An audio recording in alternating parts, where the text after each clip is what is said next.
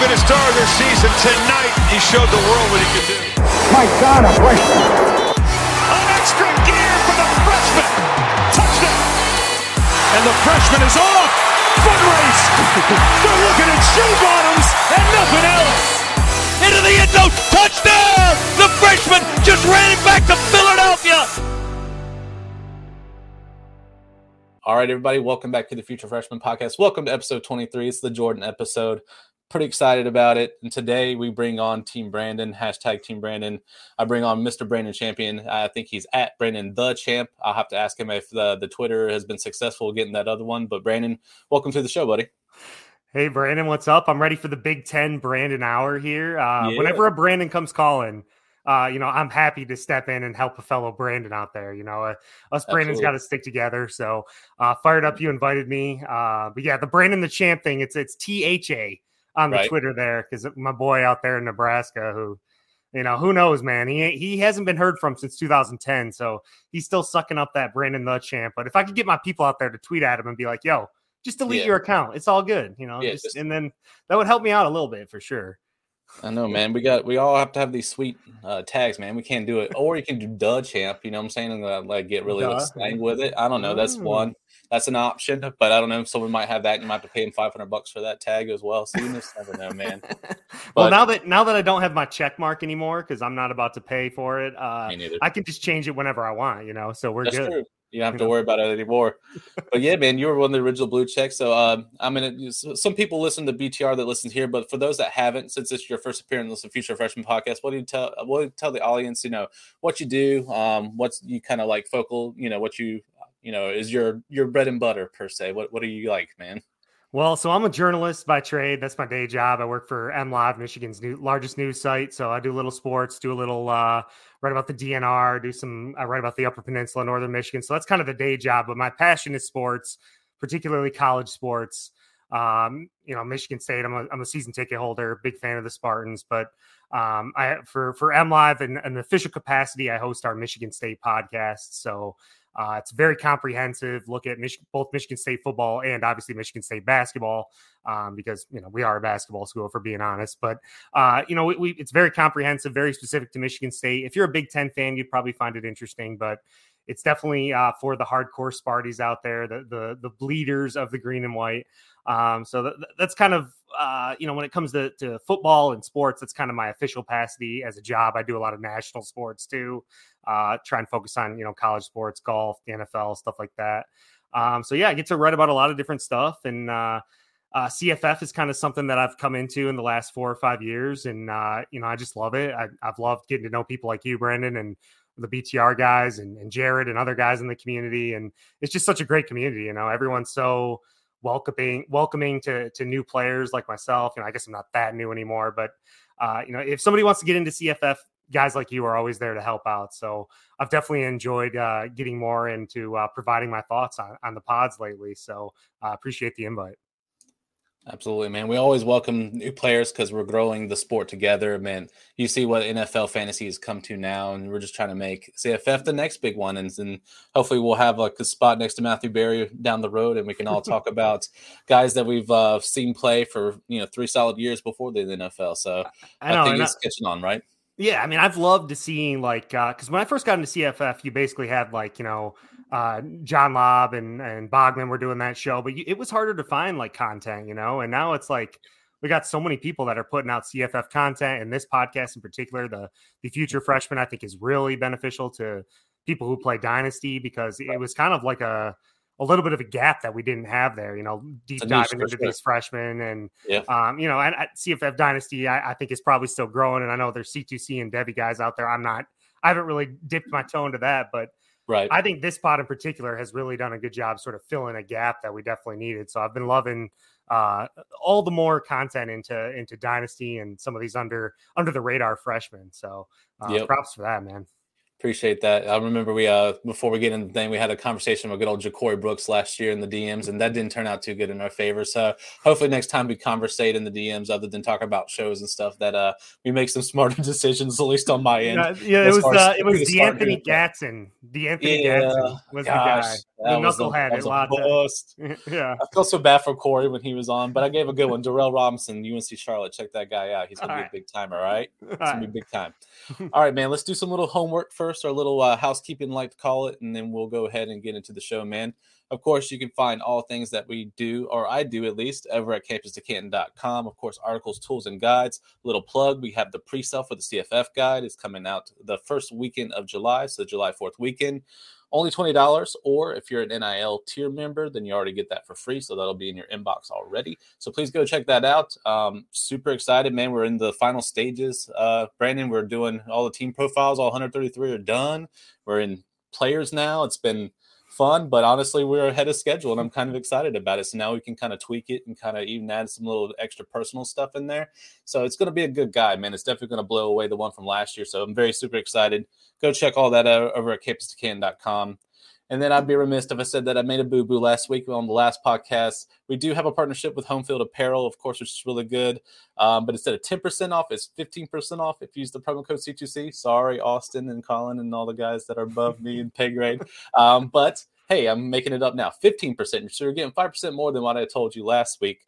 Brandon, they got some sweet Sparty stuff that's old school. They got the old school Ram for the Tar Heels. I'm like I told my guest last week, I'm going to be broke, man. There's a lot of good vintage stuff on there. I'm sure you've seen some pretty good Michigan State on there already, haven't you? Oh yeah, Gruff Sparty, man. That's yeah. I need all the Gruff Sparty gear, kind of like the old school Ram. You know, it's gotta have Ramses, man. I was glad to see that Michigan State finally put Gruff Sparty on some swag out here. Right? We were waiting for it for years, dude. So love those throwback logos. Yeah, man, I love the vintage, man. So please go check them out at Home Field Apparel. Like I said, promo codes C2C to save you 15%. All right, man. So, of course, I bring Mr. Champion on because he's the champion of Big Ten. Of course, he specializes in Michigan State. So I threw him a little Sam Levitt love on there for the graphic to start. But we are talking Big Ten conference quarterbacks, even though this is the Brandon Big Ten Hour is what we also have dubbed it as well.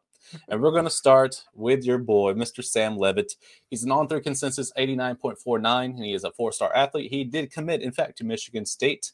Would you like to know where he went in a CFF draft dynasty recently, or would you like to talk him up first before we divulge that information? I mean, I can tell you what I kind of know about him, or kind of like what the staff liked about him. You know, what sure. I've obviously taken a pretty because I got a Hauser stock, so I'm trying to figure out what I need to do with that, and I got a couple questions about Michigan State. So let's do that first, and then we'll talk about Levitt as a CFF asset. So tell me about what you saw from Levitt, why Michigan State was big on him, and what you think the fit is there as far as him playing at Michigan State. So I like, he's got decent size. He was committed to Washington State for like the longest time. I think like in July of 22, he committed, and he sort of committed later in the cycle to Michigan State. MSU had Bo Edmondson, who's a quarterback out of Lake Travis in Texas, committed. He's at UNLV now. And they were definitely spending a lot of time like trying to get Dante Moore to stay home.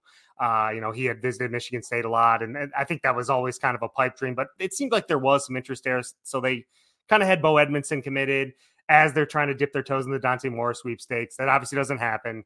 So the number one player from Michigan goes to Oregon. And so I guess Jay Johnson, the offensive coordinator, the quarterback's coach, said, fine, we're going to go get the number one player in Oregon then and bring him to Michigan. No, I don't think that's what happened, but they offered him on December 7th. He visited December 9th, decommits from Washington State on December 14th, and commits on December 15th. So clearly Sam Levitt was a guy who was, this happened very quickly and kind of late in the game, but he was clearly a guy who was interested in the system. And you mentioned Katin Hauser. It's kind of 2 years in a row now where Jay Johnson has sort of identified a late riser at the quarterback position, where these guys were maybe like high 3 stars. And then by the time the cycle gets completed, they're full blown 4 stars. So, he's done a good job at kind of identifying that. Now, from a CFF standpoint, I can understand why, nationally guys probably would have preferred him to be at Washington State instead of in East Lansing. But I will say that Jay Johnson's system does have some potential to produce. I mean, Peyton Thorne 2 years ago had a record-setting season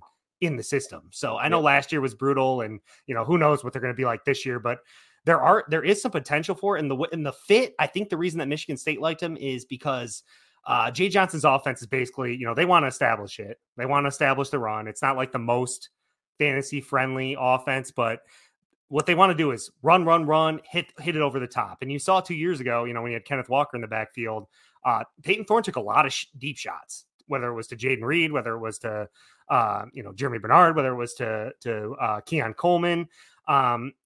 They wanted to throw it. They wanted to run the ball to set up these deep shots. So there are deep shots in it. And when you watch Sam Leavitt's tape, the thing that sticks out to me is his strong arm. He throws a fantastic deep ball. Like if you're watching his tape, and it's almost effortless, right? It's like he kind of just like stands in there and just sort of flicks his wrist, and it just happens effortlessly. The ball flies out of his hand, and I think that's kind of what Michigan State like to see to him.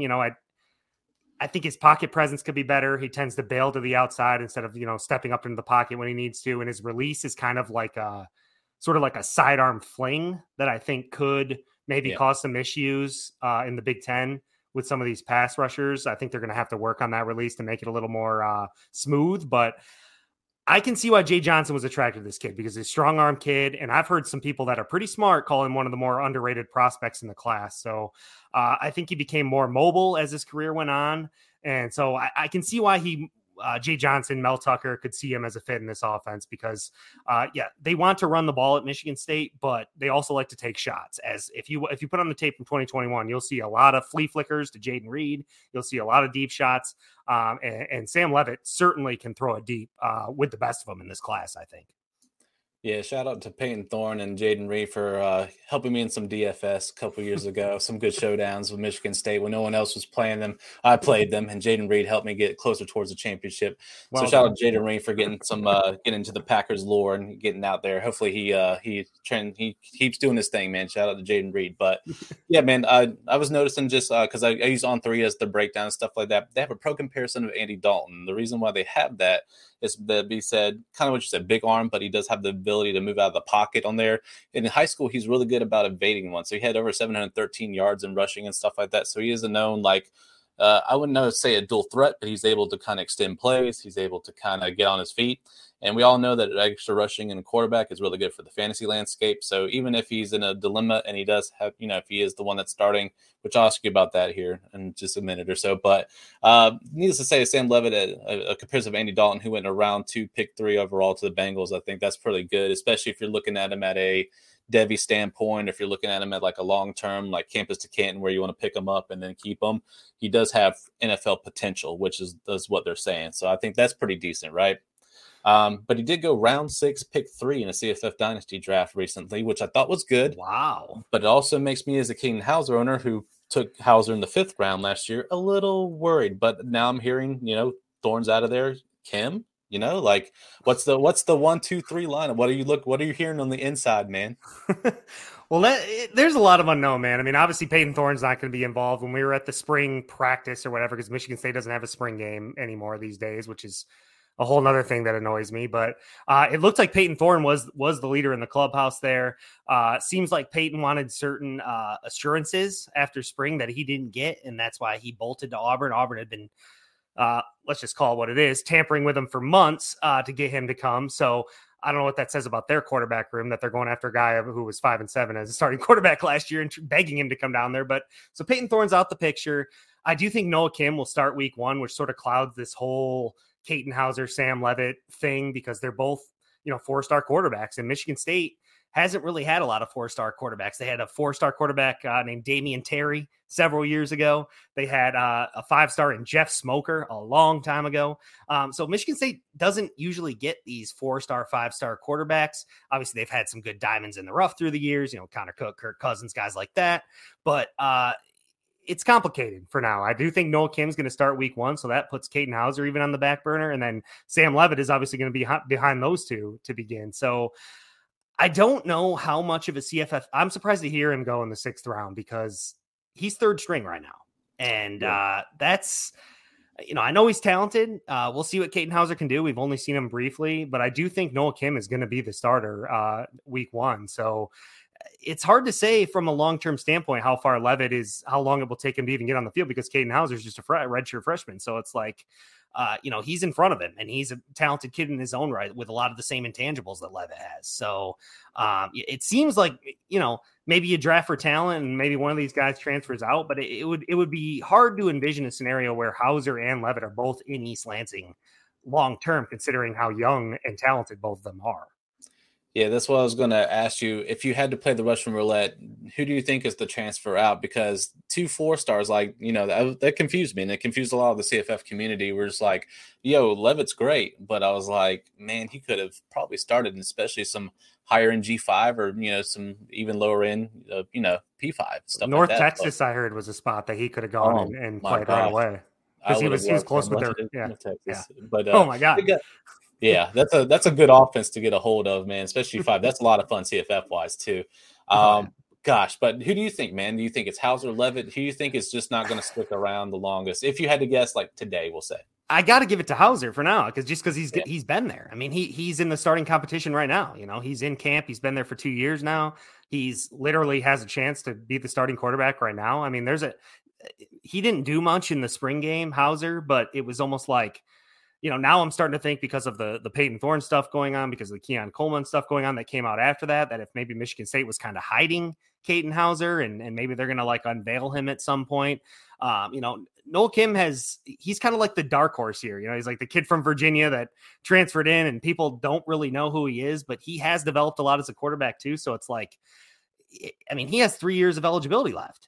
So like if he comes in and takes over this job, then all of a sudden we're looking at Hauser and Levitt on the back burner, and it's with multiple years of eligibility in front of them. So it's really hard for me to give you a definitive answer right now, but I would give the upgrade or the nod to Hauser just because he's been there longer and, turn on the tape. The kid's impressive. So, and he has sort of like that classic California moxie swagger that you want in a quarterback. I haven't really seen Levitt talk or do interviews because he's a true freshman and he's just kind of working in the background, getting his feet wet. So it's hard to say kind of what kind of kid he is. I know they like his intangibles, but Hauser just has a step up on him in experience right now. So it'd be hard to say that he was going to ever come in and start over him right now. So it's just a tricky situation with Michigan State. There's a lot of moving parts right now. I mean, you could look at all 3 situations right now: receiver, running back, quarterback, and there's a lot of unknown.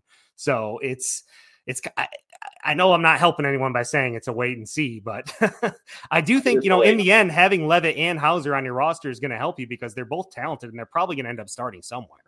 Yeah.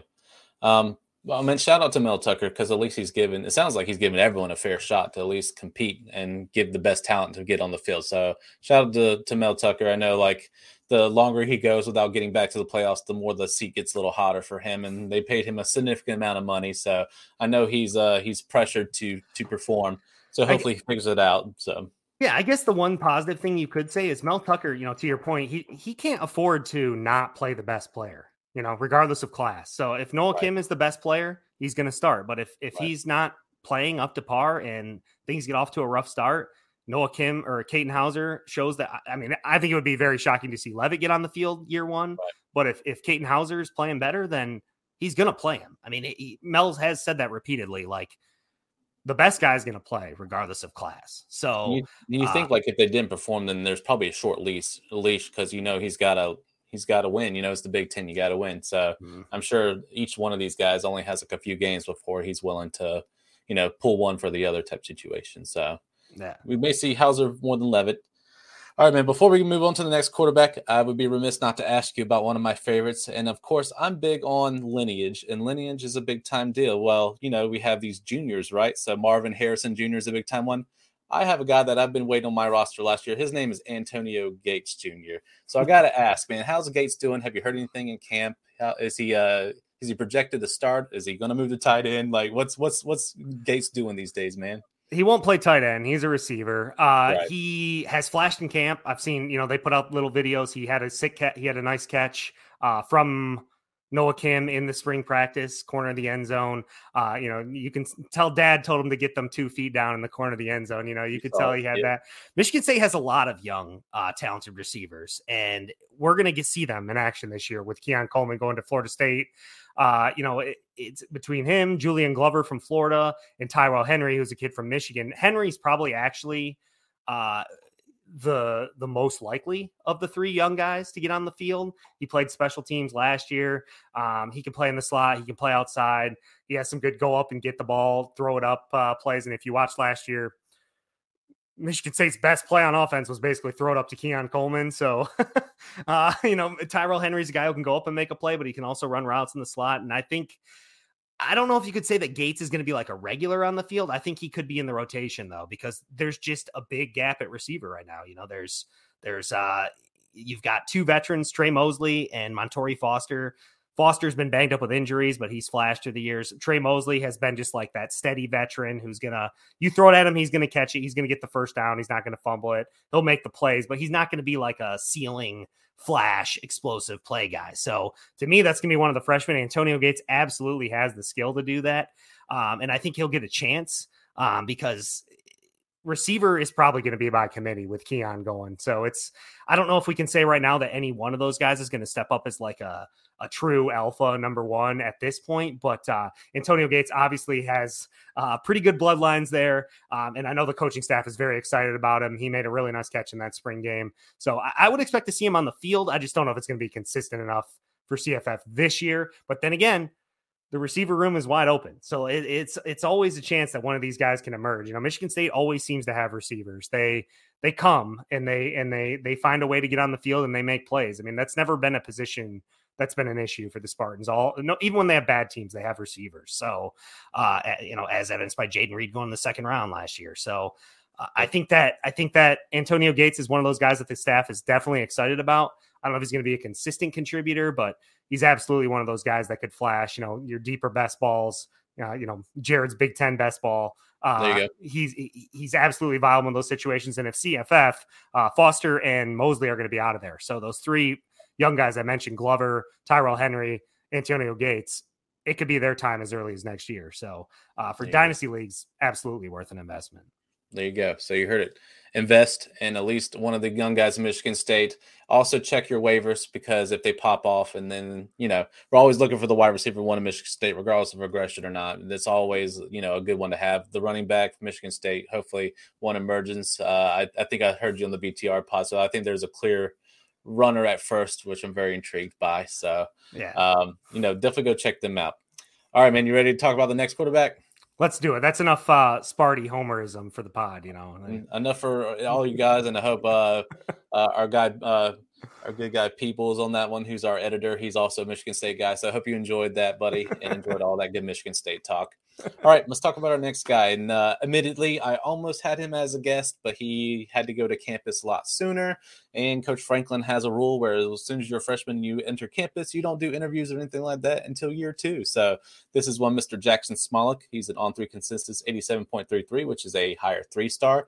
He did commit to Penn State. So he had somewhat of a limited one. He didn't really come up, Brandon, until I just listened to this on the official, which is our recruiting guys and stuff like that he actually showed out in the Elite 11, and that he came on strong near the end there. And that's where he got the look. And all of a sudden he started getting these offers coming through, and he chose to go to Penn State. But he did, regardless if he played like with a smaller amount of like competition on that per se, he still had a high level of efficiency and ability. He completed over 65% of his passes throughout his career this year, and went from 9 touchdowns to only 2 interceptions as a junior. So he's very high efficiency as far as touchdowns over interceptions as well. He said that he's very solid all around prospect with a feel for position, and he played decent competition. He should develop into a reliable, dependable starter at Power 5. And he has a athletic comparison of Case Keenum, which doesn't, light your fire. Basically, if you're anywhere in the NFL realm of Case Keenum, maybe that one year in Minnesota when they had the miracle season there with their boy Stephon Diggs, right? But Case Keenum in CFF was an absolute unit. He was a monster, right? But here's where I need to get your opinion, Brandon. There's one, and I got to do the write-up on the guy that's actually starting. I call him the prodigy, which is Mr. Drew Allar. Big 6'6" guy that looks like he could be a model, basically, if he wasn't starting in the quarterback position, right? So just an athlete, a big chunk of a man that's like already got NFL comparisons and already being dubbed as, like the next generational guy after the guys like May and Caleb Williams and stuff like that. But Jackson Smolik has decided to go Penn State, and I hear in camp he's doing pretty good. However, Allar has the wrapped up currently right now. So what's your thoughts on Smolik when you got to check him out a little bit or do a little bit of research? And then why do you think he wanted to take on this challenge, knowing that he has an uphill battle to climb against Allar as the starting guy?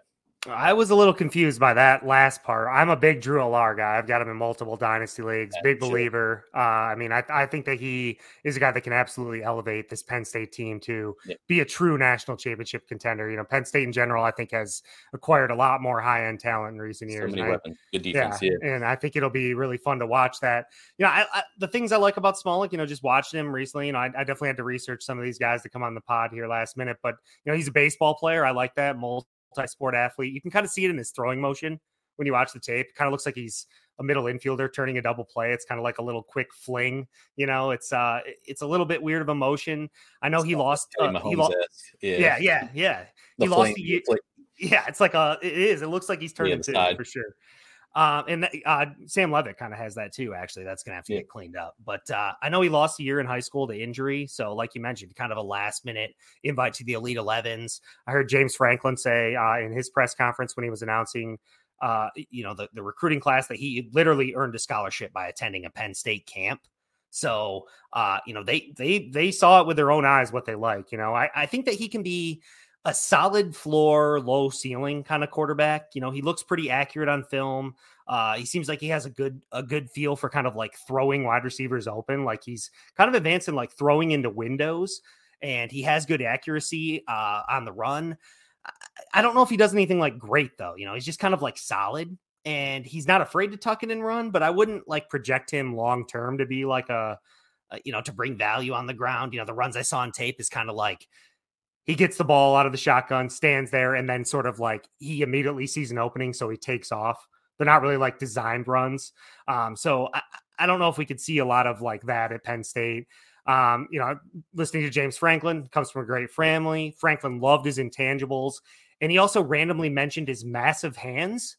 So I guess he's like the anti-Kenny Pickett, you know? Yeah, like he's the reverse Pickett, or what? Yeah. Reverse Flash, or whatever you call him. Yeah, just a reverse Pickett. Yeah, so maybe those sorts of like intangibles that he has, and like you said, the willingness to come to Penn State, which is going to be a place where Drew Allar is going to be cemented as the starting quarterback, at least we think so, for the next few years. Maybe those sort of intangibles and that willingness to compete can give him a higher ceiling that I'm giving him credit for. But to me, he kind of seems like he could be like a Sean Clifford type. You know, they're similar in size. And it seems like it's going to be tough for him to get on the field early on for the next 2-3 years. Maybe he sticks it out and battles it out and wants to compete for that job down the road, but he could also be a transfer candidate. It's really just going to depend how he develops, but he seems to have the right makeup to want to potentially become a Power 5 quarterback down the line. Yeah, he's got the tangibles. Honestly, man, if he would have, we'll talk about the next guy, but if he went to a place like a Rutgers or somewhere like an Illinois or something like that, like, I think he would have shined. He probably would have had a good competition for the first spot. Do you think it's just more like he sees like Allar's like maybe 2 years and then, you know, it's time for him for the NFL. So maybe he sees like at least an opening a lot faster at a bigger school versus like, I'd rather go compete now. It's almost like Franklin was looking for his next really good backup, and Smolik, and as I see it, is a really good backup and or like at a smaller Power 5, a starter, you know? So that's kind of where we're seeing him at. Like I said, he's got the tangibles, and even, you know, guys like 24/7 and On3 think he's a Power 5 starter, so they think he's decent. But it's almost like, do you think he just succeeded to the fact that he's like, he knew Allar was going to be there for 2 years? That's kind of my thought process. Yeah, I mean, if you're willing to wait and develop, and you know, he did lose a year in high school to injury, so maybe he's a little bit further behind on the development. You know, maybe he knows that he has a lot to learn to be a really solid college quarterback. So, you know, he played in Des Moines, Iowa. So, you know, I don't know I think there's decent, you know, high school football there. Defense, especially in that state. Yeah. Great defense. Yeah. So, I mean, I think that maybe he's a guy who comes in and he knows he has to develop, you know, and maybe he's willing to do that, you know, because Drew Allar definitely projects as an NFL talent. So you would only expect him to be there in the minimum. So maybe he puts in his time on a winning team in a good culture and develops, and he's willing to do that. But I mean, I guess we'll only have to wait and see. But he's definitely not somebody that you're going to draft, thinking that he's going to be a contributor, at least in CFF, for the next few years, I would think.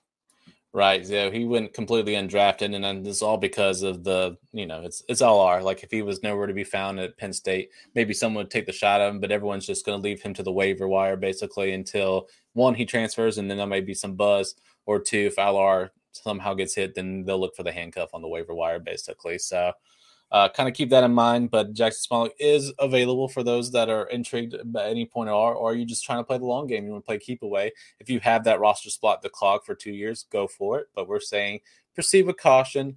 But he would be a good guy. Like he could start essentially if LR somehow went with injury or something like that. So he's definitely got that as well, man. Any last thoughts on Smolik to Penn State before we move on, good sir? I think I'm good. All right, man. Let's move on to Mr. I don't know. He looks like sunshine to me, but Mr. Cal Swanson on 3 consensus, 86.83, 3-star. So Cal Swanson also played basketball and he runs track, but Illinois was his only P5 offer. So you got a lot of ones from the G5, but it looks like Swanson found his first P5 and was like, that's it. That's who I'm going to go with as well. But he does deal now with the transfer of Mr. Luke Altmyer, who I believe is a good fit for Illinois, and I think is an upgrade at quarterback as well. I mean, they had a decent amount, and they still have Isaiah Williams there, who's a good standout.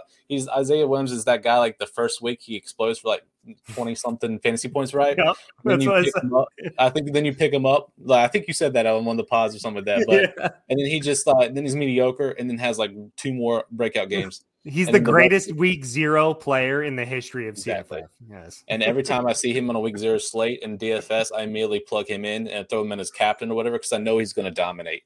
And people forget all the time. So this is another reminder to Isaiah Williams, week 0, week 1, bank on it. He's going for 20 fantasy points. So, but this is Cal Swanson. His senior year, unfortunately, it was 3-7, but he was the only shining star there at his school because it was a little bit weaker competition.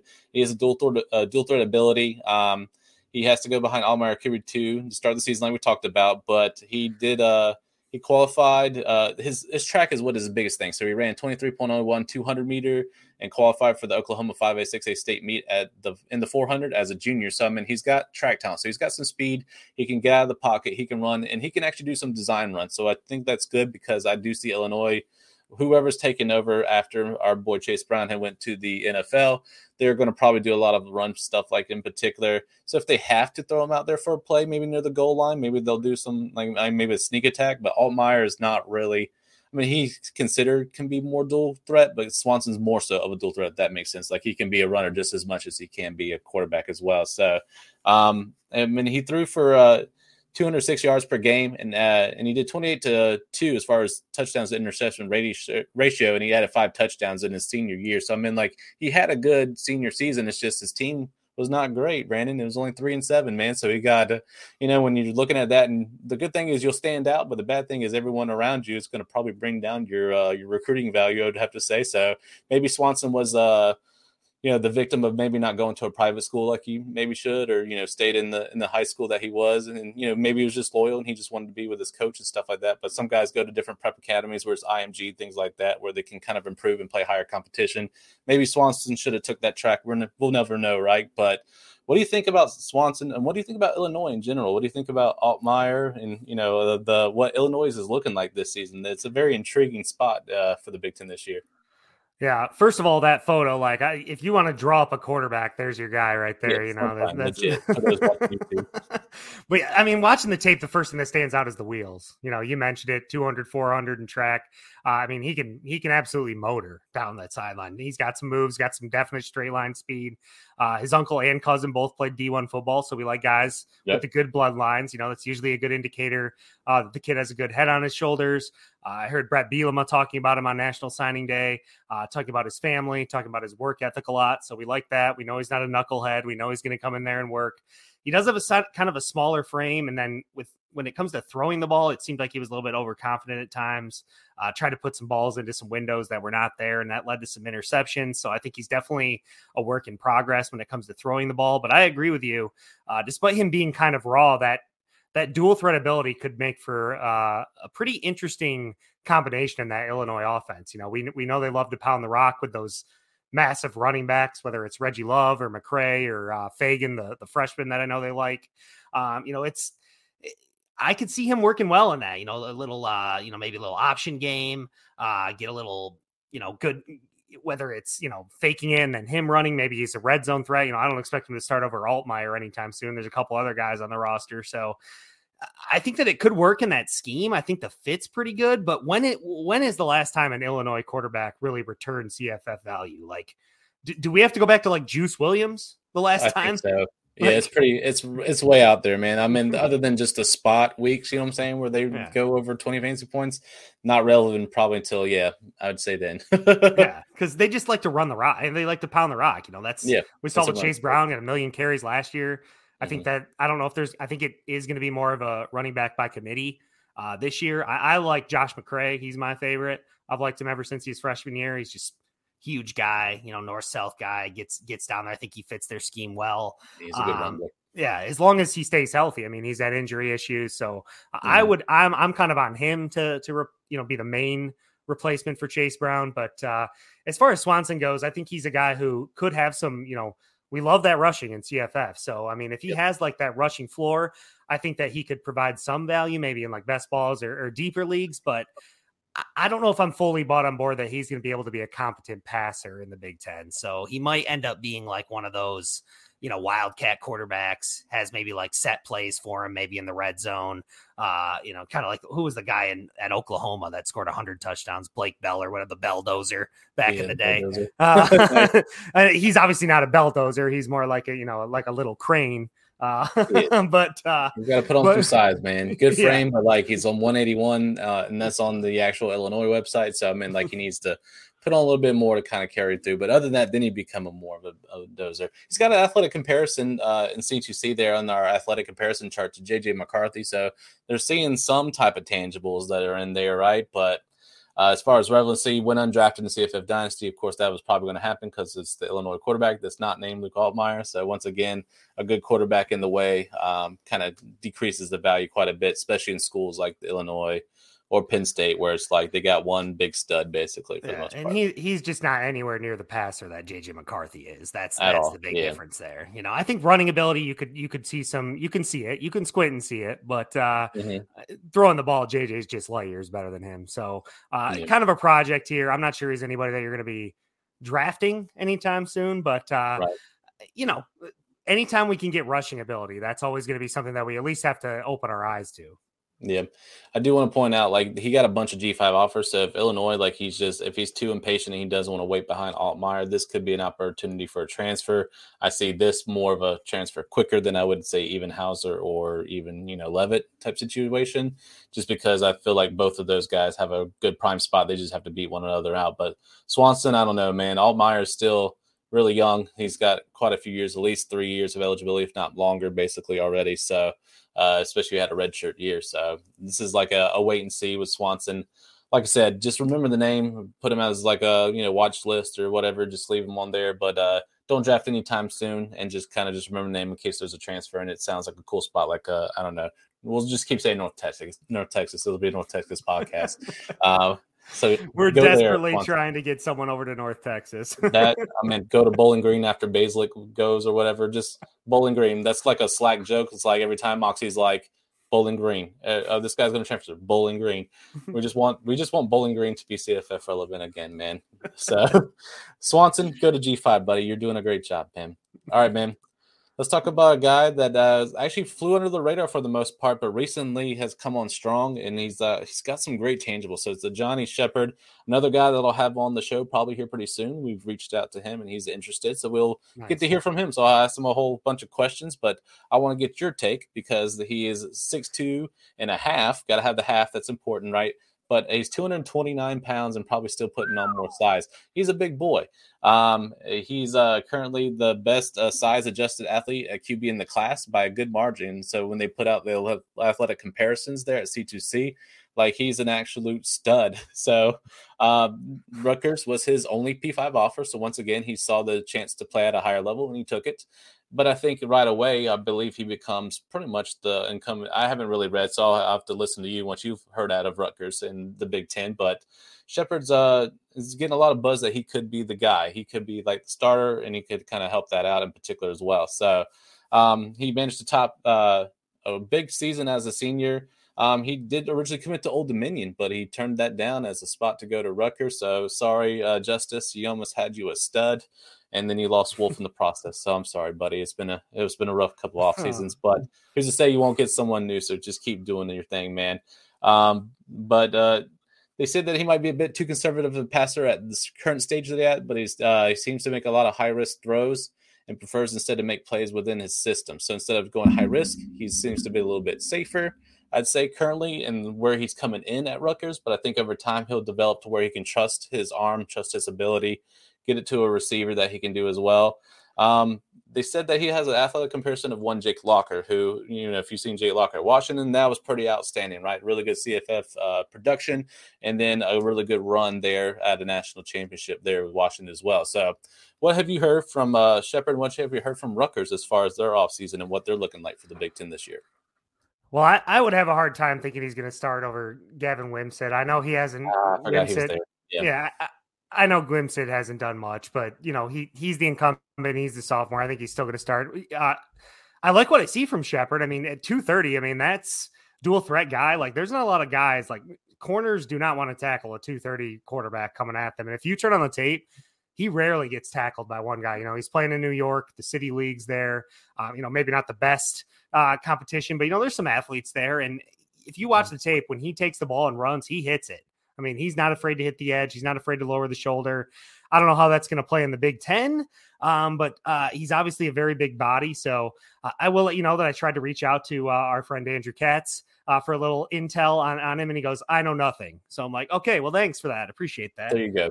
He goes, "I know nothing about freshmen." So yeah, he'll probably say, "Go talk to Brandon," and here we are talking about him. So there you go. Yeah, I'm like, thanks for that. But I know that Greg Schiano, he was talking about him on signing day. They were actually recruiting a corner on his team, and they saw him and he jumped out on him when they were scouting this corner. So they kept following him, kept showing him, his offensive coordinator kept showing it to him every week. And Schiano said, "I just loved his tape. I loved the way he played. I loved his temperament. I loved the way he led his team. He's a winner. The guy wins at everything he does. I finally, at the end, I just said, I want that guy on our team. I'm looking forward to coaching him." So that's a pretty good endorsement from the head coach there at a position that isn't exactly stacked on the roster. Whether he sticks at quarterback long-term, I think is an actual legitimate question, because he does have that athletic ability. I mean, I could see him being a tight end. I could see him being tight end could be in his future if he doesn't get on. Yeah, right. I mean, you could see him being a contributor elsewhere, I think. I just think you mentioned only one P5 offer. Throwing the ball definitely looks a little raw. It's not his strength, but he can put it out there. But he's kind of more of a running guy. The issue is just Rutgers, man. Like, I always say that, Michigan State is going to be such a big beneficiary of the Big Ten ditching divisions, because they'll get out of the Big Ten East with Penn State, Ohio State, Michigan.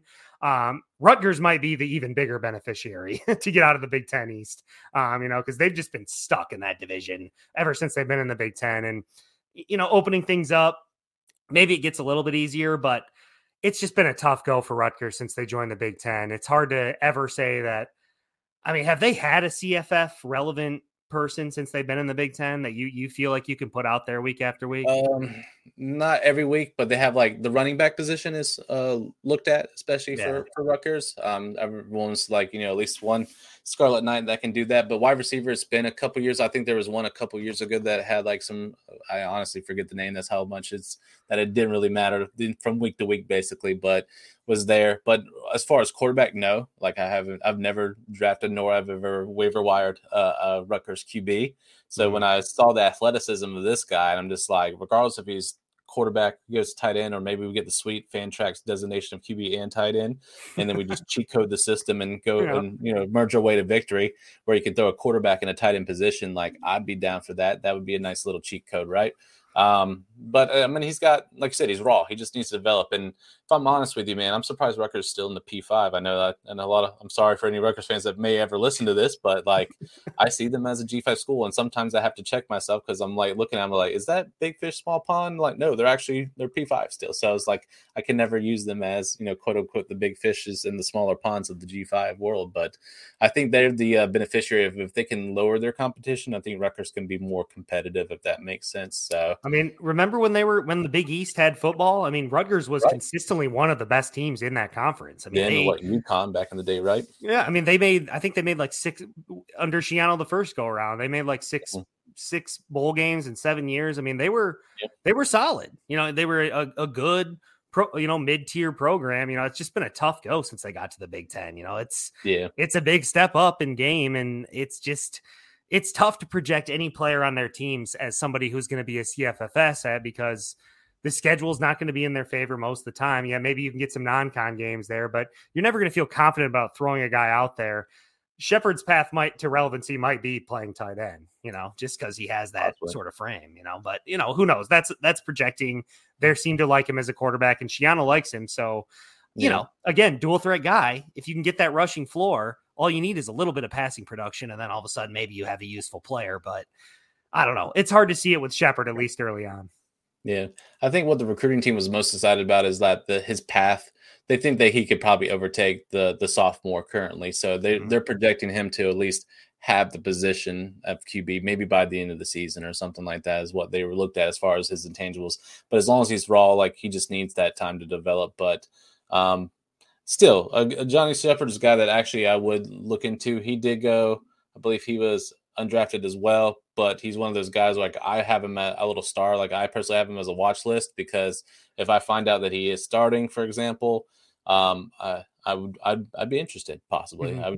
I just need to see a wide receiver kind of emerge, or somebody in that realm, catch a pass that knows how to do it. And I would look at the schedule too, because it's probably going to be the murderer's row once they get the Big Ten, but their off seasons, usually they play competitive because it's usually the level that they can play at basically against G5 opponents. So, and I guess the fact that like Schiano was watching a different guy, or their staff was watching a different guy, and this guy popped so much in the game when they're watching that they felt like they had to get him on his radar and make him an offer and get him on their team. That's a pretty good vote of confidence that, the guy popped enough on the field where they're like, wait a sec, who's this guy? We need him too.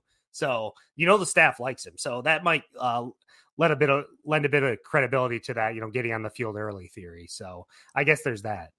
Yeah, and the fact that like if he would have been Old Dominion, I bet he would have beat out Wolf, because Wolf wasn't all that great. I'll be honest with you. So the fact that he transfers out, I thought Shepard would have probably overtaken him anyway. So clearly Shepard's looking for the opportunity to play at a higher level. So that's why he chose Rutgers there over Old Dominion. So shout out to him for grabbing that P5 offer. At least someone really wanted him. So. All right, man. Are you done talking about Big Ten so we can talk about a little big fish, small pond action? You ready to dive into some G5 and get out of your comfort zone a little bit? I can talk Big Ten for hours, man. A little Big Ten football, 6 tight ends, punt, pass. Come on, baby. Let's go. Run. Playing in the elements. The elements. We'll be talking about some running backs and wide receivers next week, so you might, see some mistakes. So, Brandon, you'll have to tune in. I'll talk to one guy that you knew, Mr. Chris K, but the other one, Mr. Ethan Sowers, who is a big Penn State guy. So I'll get a little bit of everything. So we'll get the full Big Ten immersion with all 3 guys, different teams and stuff like that. But until then, let's talk about our big fish, small pond. Of course, this is going to be players that are in the G5 that pretty much exceed where they go or where they decided to go, and is going to be guys that could be pretty significant CFF starters and seem to be going under the radar. Even though I think they shouldn't be. And this week is Mr. Israel Carter. He's on through consensus 87.80. He's a 3-star. He's one of the highest 3-stars that's going to a G5. The only one would be Mr. CJ Tiller, who we got to talk to last season in the offseason, who went to Boise State. And he's the backup there to Mr. Taylor Green currently, who's doing a fantastic job for CFF currently right now. But Israel Carter, originally committed to Arizona State, but he played there. He decided to go South Florida. Probably had something to do with the Rashada stuff that was going on as far as him playing the rock skipping game basically between schools, between Florida and other options that Rashada had. So he rounded up Arizona State there as well. It would have been cool to see him in a Dillingham offense, but he's a fine producer at the G5 level because he could clearly play at P5 with no problem. He's similar to that of, I don't know if you got to see Aiden Childs yet, the 4-star prospect that's going to Oregon State, but they say it's pretty much like that as well, because he's got high velocity. He's got he's similar in playmaking as far as like potentially a higher upside in arm talent and so I know they have I think Bohannon's still there, but he's coming off an injury, and then they still have the guy that was there, the freshman last year, Brown, who's the sophomore. But I haven't heard that Brown has locked it up. So I think this is an open competition, and that's where Israel Carter and his tendencies that can do as well. So this guy's had some full jaw-dropping feats of athleticism, hurling defenders, jumping over end zone. So he's got some really good high school tape, Brandon. The Bulls signed him, but they got, let's say Byron Brown is the starter for 2 games. So he's only got 2 games of experience over Carter. So they're saying because of, Israel having exciting dual threat quarterback ability, good arm, he would be an injury away and or competition away basically from starting on there as well. But in the transfer era, they're saying that Carter has P5 potential. So say he starts at USF, maybe he transfers type situation. But USF is interesting, man. I know they don't have Jimmy Horn and those guys anymore, but they still got some pieces that they can work with. So did you get a chance to look up Israel Carter, or have you heard about the name floating around or anything like that? I did some research after you had him on the list there. And yeah, man, I agree. The tape is pretty impressive. He played pretty good competition out there in California.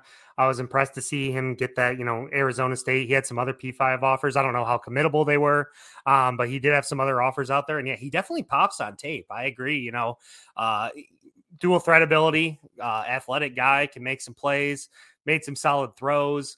I was impressed with what I saw, and I kind of like the fit at South Florida. I don't know. It's weird to say. It's like they've been bad, like really bad for a long time, but like, I don't know. I saw like a tweet about the 2007 season. It was like South Florida was like 3rd in the poll that year. And I think they lost very end of the year. And I'm just like, you know what? Like, it was a long time ago, but South Florida used to be the Central Florida. They used to be that team that was that. And we know there's talent there. I like the coach they brought in. He was the Tennessee offensive coordinator, right? Alex Golesh was spearheaded that record-setting offense at Tennessee. So we know that his system can be fruitful for CFF. I heard him talking about Izzy Carter. This is a guy he's known for a long time. So when he saw that maybe he might have been wavering from that Arizona State commitment, he went out and got him. He loves his football smarts. Obviously, he has that rushing upside, but he said he was humble in his approach and is willing to work. So that's what we like to hear. We like guys who have that sort of work ethic, are willing to earn their way onto the field.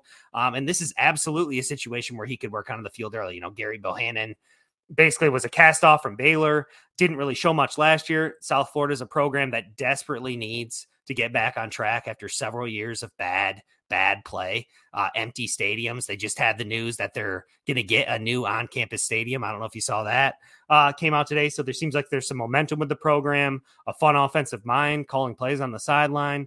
And we know the talent base is there. So like this to me seems like it's an offense that has the potential to be fruitful for CFF, where it's like sort of that run, deep shot. And if that's somehow Izzy Carter, either next year or maybe even the talent of this year, is the guy who's running that offense where he's getting some carries in the dual threat and then he can pop one over the top, to like a Jalen Hyatt like receiver. That could end up being very valuable for CFF, especially in a conference like the American, which just lost 3 of its best defenses. So, it could be, this could be like the new MAC, the new, Conference USA, the AAC could end up being just one of those offensive leagues. So to me, South Florida kind of seems like a place where it wouldn't be too hard for him to get on the field. And it feels like a program that should be better than it has been. So you can do worse things than tossing a late draft pick on an athletic kid who could get on the field fairly early. The crazy thing is that he went undrafted, but I have him like circled with like multiple stars around his name, because if Izzy Carter wins this competition, somehow beats Byron Brown, for even week 1, I want to snag him, especially with that new Tennessee style offense. It might be, like Tennessee light, but at the same time, like imagine that offense at a much lower level. Like you're talking about AAC, which might be, defense optional, basically the new ACC, the new MAC, the new whatever you want to call it, basically, where, you can just let the good times roll. But Izzy Carter, 6'3", 200, what a beast. You know what I'm saying? Like he was going to play at Arizona State. They got Rashada, who was like the 5 or 4 star or whatever. So it's like, he got over recruited. So then USF comes and snags the guy. Now they got him an absolute stud. And if Brown doesn't work, Carter's that guy. So, like now they have 2 good, a freshman and now a sophomore that they can work with. So, but this is the head coach's guy. Like he went out and got him. Right. And that's another thing that I think it was either Colin or it might have been Austin, but they were talking about on Campus Life how like they personally sought him out, especially when they saw that their Arizona State stuff might not happen. So he's got an athletic comparison to Malik Cunningham. So if you can get Cunningham production instead of the ACC level over at the AAC level, that's enticing to me, man, for sure. So what I'm saying is that, right now he's not being drafted, but he is definitely worth a pickup. Or if you do want to take a swing, like we had 16 rounds. If we had to go longer than 16 rounds, I probably would have snagged him like around 18 or something like that for sure. Because you're just ballpark swinging at that point, and I think it's worth it. So, but for those that have like C2C leagues that are like ridiculously depth, I would take the swing because it's like they got like 25 plus rounds. I'd take a swing on them in like the 23rd round with no problem whatsoever. So, any last thoughts on Mr. Carter before we start wrapping up, man? No, I like him though. I was impressed. I think this was a good find by you. Obviously all these deep dives aren't going to hit. You're just trying to toss names out there, beat, bro. Just shooting from beat, dropping threes. That's all I'm trying to do, man. Yeah, I mean, it's good to at least have these names in your mind. We're not saying go pick these guys up, but just for down the road. The athletic ability definitely flashes when you watch the tape. So, and the fact that he was rated much higher than even a Johnny Shepard, Cal Swanson, who we just talked about, higher than Smolik and stuff like that. So Big Ten quarterbacks, right? And Carter's highly rated, and I'll go into USF. Super enticing. So go check out Carter. Go watch his tape. Circle him. Just keep him on the watch list. You want to do as well. Oh, not the one I want. This is the one I want. All right. Brandon, thanks so much for coming on, man. I know it was last minute, but once coming to save the day. Big Ten Brandon Hour was a great success. I feel like we should probably do it again next year as well, man. So we'll have you back. Maybe I'll have you talk about the running backs and wide receivers next year and get Ethan or Spotty to talk about the quarterbacks for you, man. But tell the people where they can find you. If you got any cool articles or anything like that coming out or just anything you want to plug, go for it, man. Yeah, I'm at Brandon the Champ on Twitter. That's THA in the middle. Thanks to our guy in Nebraska there. A lot of you guys follow me. I've been getting, like I said, more and more into the CFF community. I love the CFF guys. Everyone's so welcoming. Everyone is all about, sharing information and just kind of like growing this sport, which I think has the potential to really blow up. I love the CFF community because you get rewarded for doing your research, looking into these guys that we're talking about or a lot of those other shows. The NFL's fantasy has become so saturated, and it just feels like CFF is a landscape where if you put in the work and you want to learn about these guys, you can actually get a legitimate step up. So I love that about it. It makes Saturdays way more interesting. So I'm just, I don't do any CFF specific content other than coming on pods a little bit now and playing in dynasty leagues and playing in the leagues. But obviously, if you want Michigan State takes, Michigan State information, I'm constantly putting it out there. So that's kind of it. And then other than that, just you can check out mlive.com, Spartan Confidential. That's where most of my content is, and doing the fighting the good fight in the journalism world. So that's where you can find me. But I appreciate the invite, man. Big Ten Brandon Hour was a good time. It was the best of times, my friend. It was the best of times.